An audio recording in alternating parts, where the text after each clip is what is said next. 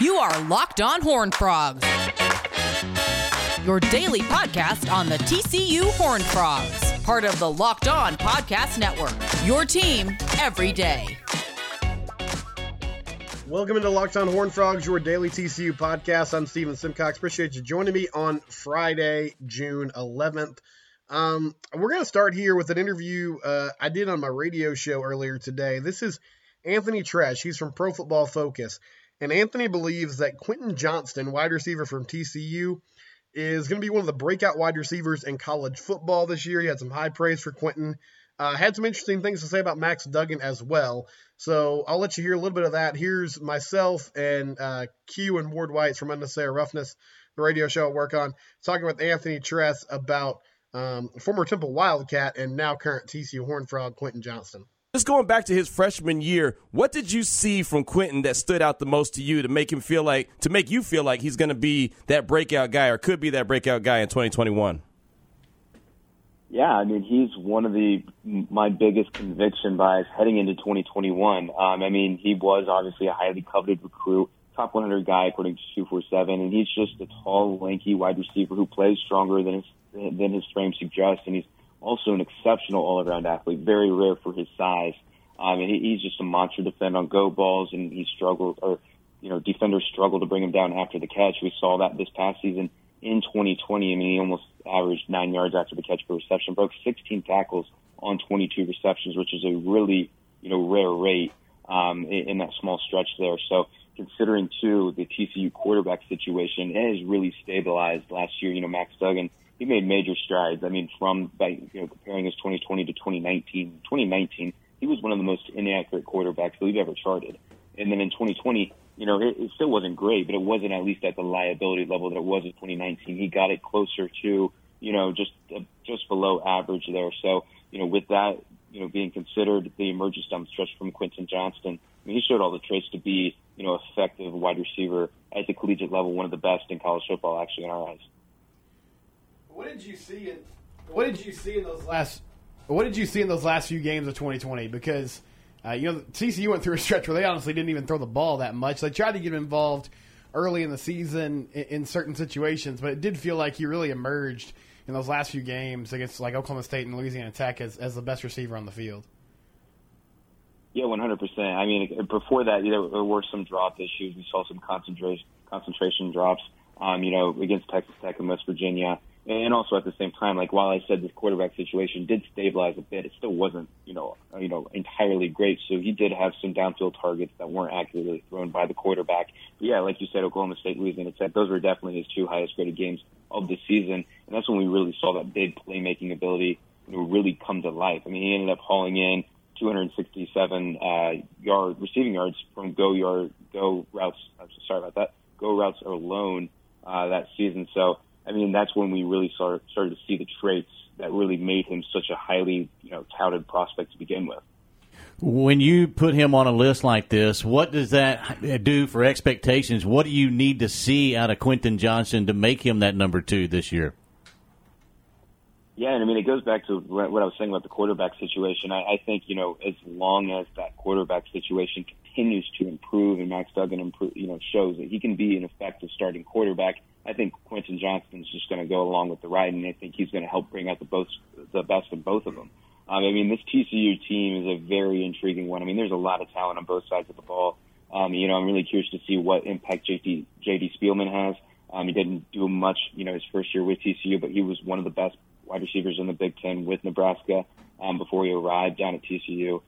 Zach Evans, too, the running back, former 5-star guy. So I think it all kind of goes back to the quarterback situation. And as long as that situation continues to get improved and at least gets to that average level, I think Quentin Johnston is going to have all he needs to really, take this big step forward that we think is going to happen in 2021. Talking right now with Anthony Tresh from Pro Football Focus. He's senior college analyst. You can find him on Twitter at PFF_Anthony. And we talk about Quentin quite a bit. We, like I said, covered him while he was at Temple in high school. And the expectations, it just seems from high school to his freshman year in college have really grown.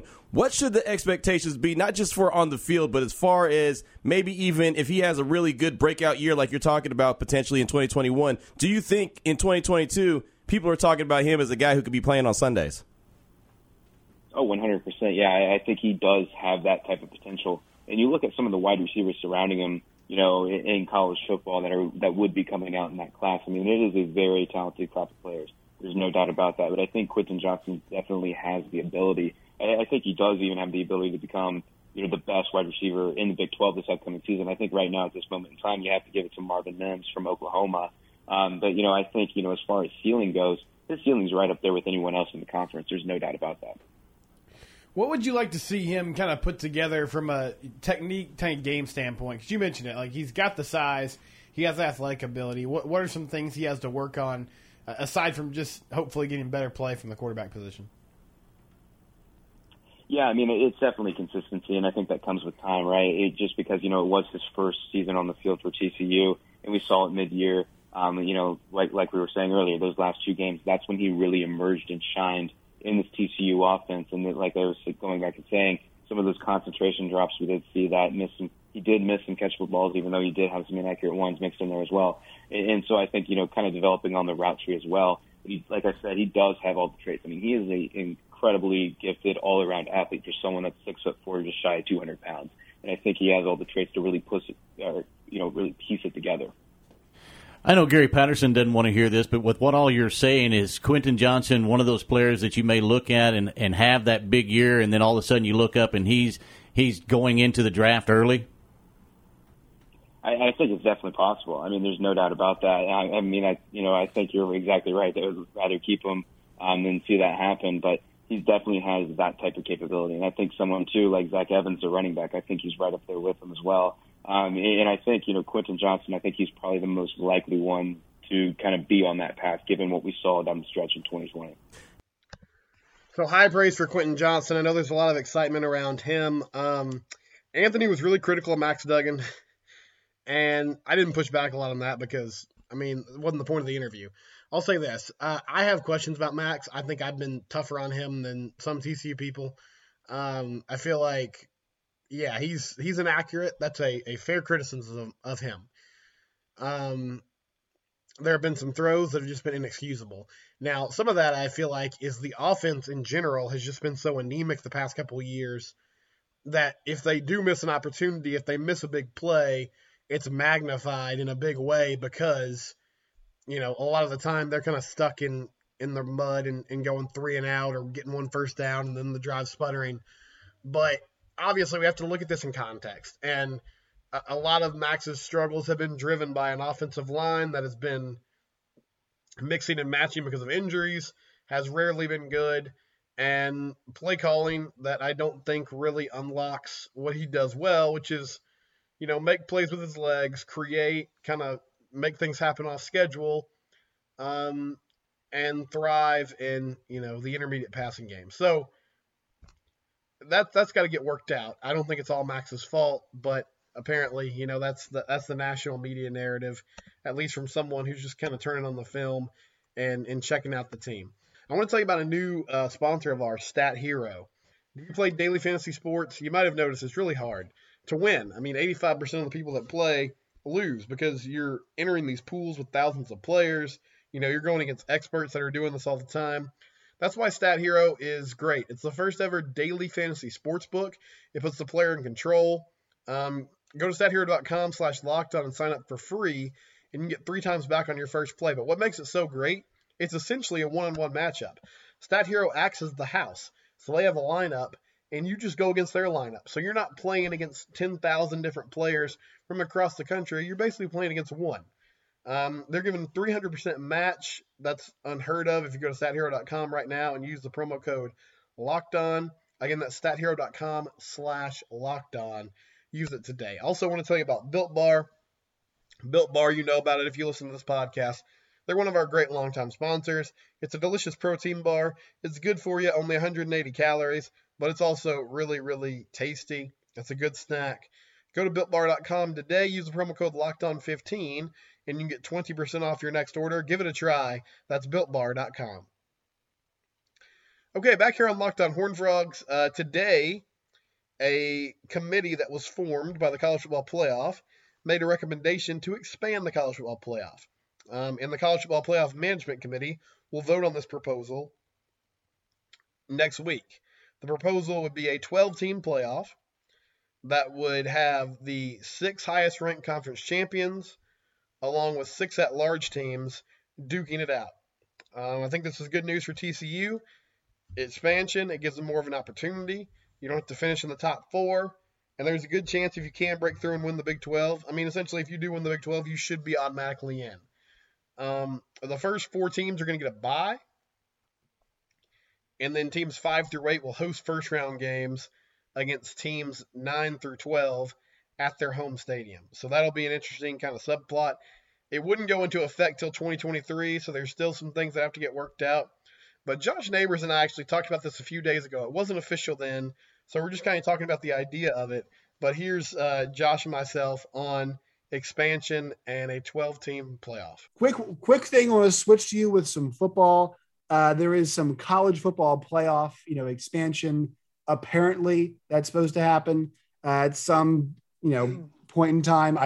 Everybody talks about the TV contract, and I've always wondered why they can't just rip it up, right? I mean, I feel like this is one of those things they can just do pretty easily, especially if you went to ESPN and you said, hey, look, what if we did more games? I'm sure they'd be like, sure. Would you want to? Yeah, I'm sure we can amend this contract. I think that's totally fine. That's a bit simplifying it, but you've seen the proposal for 12. It's going to be talked about and kicked around by the College Football Playoff Committee.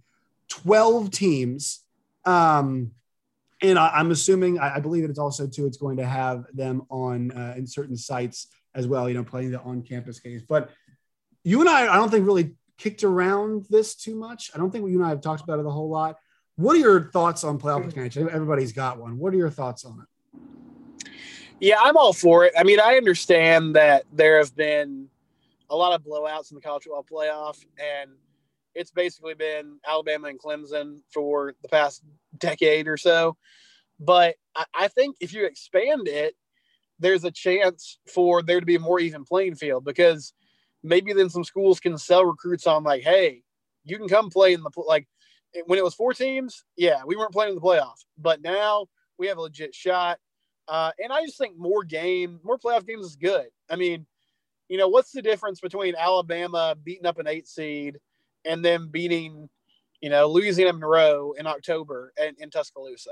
I'd rather see a playoff game. I'd rather see a game with some implications. So if that means, which I don't think it will because, again, money, but if that means cutting a game in the regular season, I'm fine with that. Every other sport in the world has a working playoff format. I think FBS college football can figure out a way to do it and include more teams and make it more fun. I'm surprised they're going to 12. I thought they'd go to 8, but I'm okay with it. I mean, again, the more teams in, the better. Yeah, I'm with you. So I used to be of the mind kind of starting off when people flew at 8. My issue was, hey, I don't think there's 8 teams that should be playing for a championship. You can make an argument some year that there are barely like 3 teams that should be playing for a championship. Yeah. So at that point, yeah, if you make more compelling matchups, the better for the sport. I mean, yeah, if we're getting massacres anyway, you might as well make the matchups a bit more intriguing. And here's the thing: if you expand the field, you're going to get some of those matchups that they're going to be competitive. Eventually, you're going to have some competitive games. You're going to have some Georgias versus Oklahomas. You're going to have a couple of those. And look, those teams might not make the championship. Hell, they might not even make it out of the next round, right? But those teams might not win a championship, rather. Let alone make it out of the next round is what I'm saying. The basic premise here is that it'd be five bids for the 5 major conferences. I'm sure people will complain to the Pac-12 doesn't deserve one. It's whatever. It's here or there. Basically making the play-in games the conference championship games. 1 for the group of 5 highest ranked team, and then there are 6 spots for at-large teams. My first thought here is like Notre Dame. So this might be more incentive for them to join the ACC, right? Because if you join the ACC, you then now double your opportunity. Because starting off, you're just fighting for an at-large. If you join a conference, and I've not read exactly if Notre Dame is affected by this, but that's kind of where my mind went to first. What did you think? No, it's a good point. And I feel like that's one of the reasons they're pushing 12, because if you had 8 and you have 5 automatic bids and maybe you have 1 group of 5 bid as well, then you're really only talking about 2 at large. And then you run into a scenario where a 1-loss Texas A&M is the 8 team and number 18 team in the country, Oregon, who won the Pac-12, gets in. But yeah, Notre Dame, I mean, I guess it's just that solo TV contract they have is the main reason why they wouldn't want to join the ACC, along with being an independent school. But I do feel like it gives them incentive. And they competed really well last season while they were in the ACC for a year. So do they move over? Does BYU look to try to make a move somewhere if they feel like they can be consistently good? There's a lot of those things that could play out. But more teams in, more chaos. I think it's a good idea for the sport overall. That is Josh Neighbors and myself chopping it up about the 12-team playoff. I think overall this is good news for TCU. We'll come back and wrap things up. That's coming up next on Locked On Horned Frogs. Okay, final thing for you here on Locked On Horned Frogs. I keep forgetting to mention this. Maybe I did on Wednesday. Everything bleeds together. But no, I wouldn't have mentioned it on Wednesday because the Jim Schlossnagle news broke. So RJ Nembhard had declared for the NBA draft, but he had left his eligibility available if he wanted to come back. Well, he's going to the NBA. He announced that earlier this week. He's going to go to the NBA draft. So whatever feedback he got, I guess he felt like there's a good chance he was going to get picked and get picked in a place where he didn't need to come back to school. Wish RJ the best. It's a loss just on the fact of, hey, he was a good scorer. And I know he's a ball-dominant guy, and people got frustrated with him at times because he would turn the ball over. But he could score the basketball. Now, one good thing from this is that the Mike Miles show should be, full force now. I mean, he's going to be driving the offense, and we'll see how that plays out. But RJ Nembhard going to the NBA, Kevin Samuel in the transfer portal. A lot of change from TCU basketball this offseason. I'll be back Monday. This has been Locked On Horned Frogs, part of the Locked On Podcast Network, your team every day.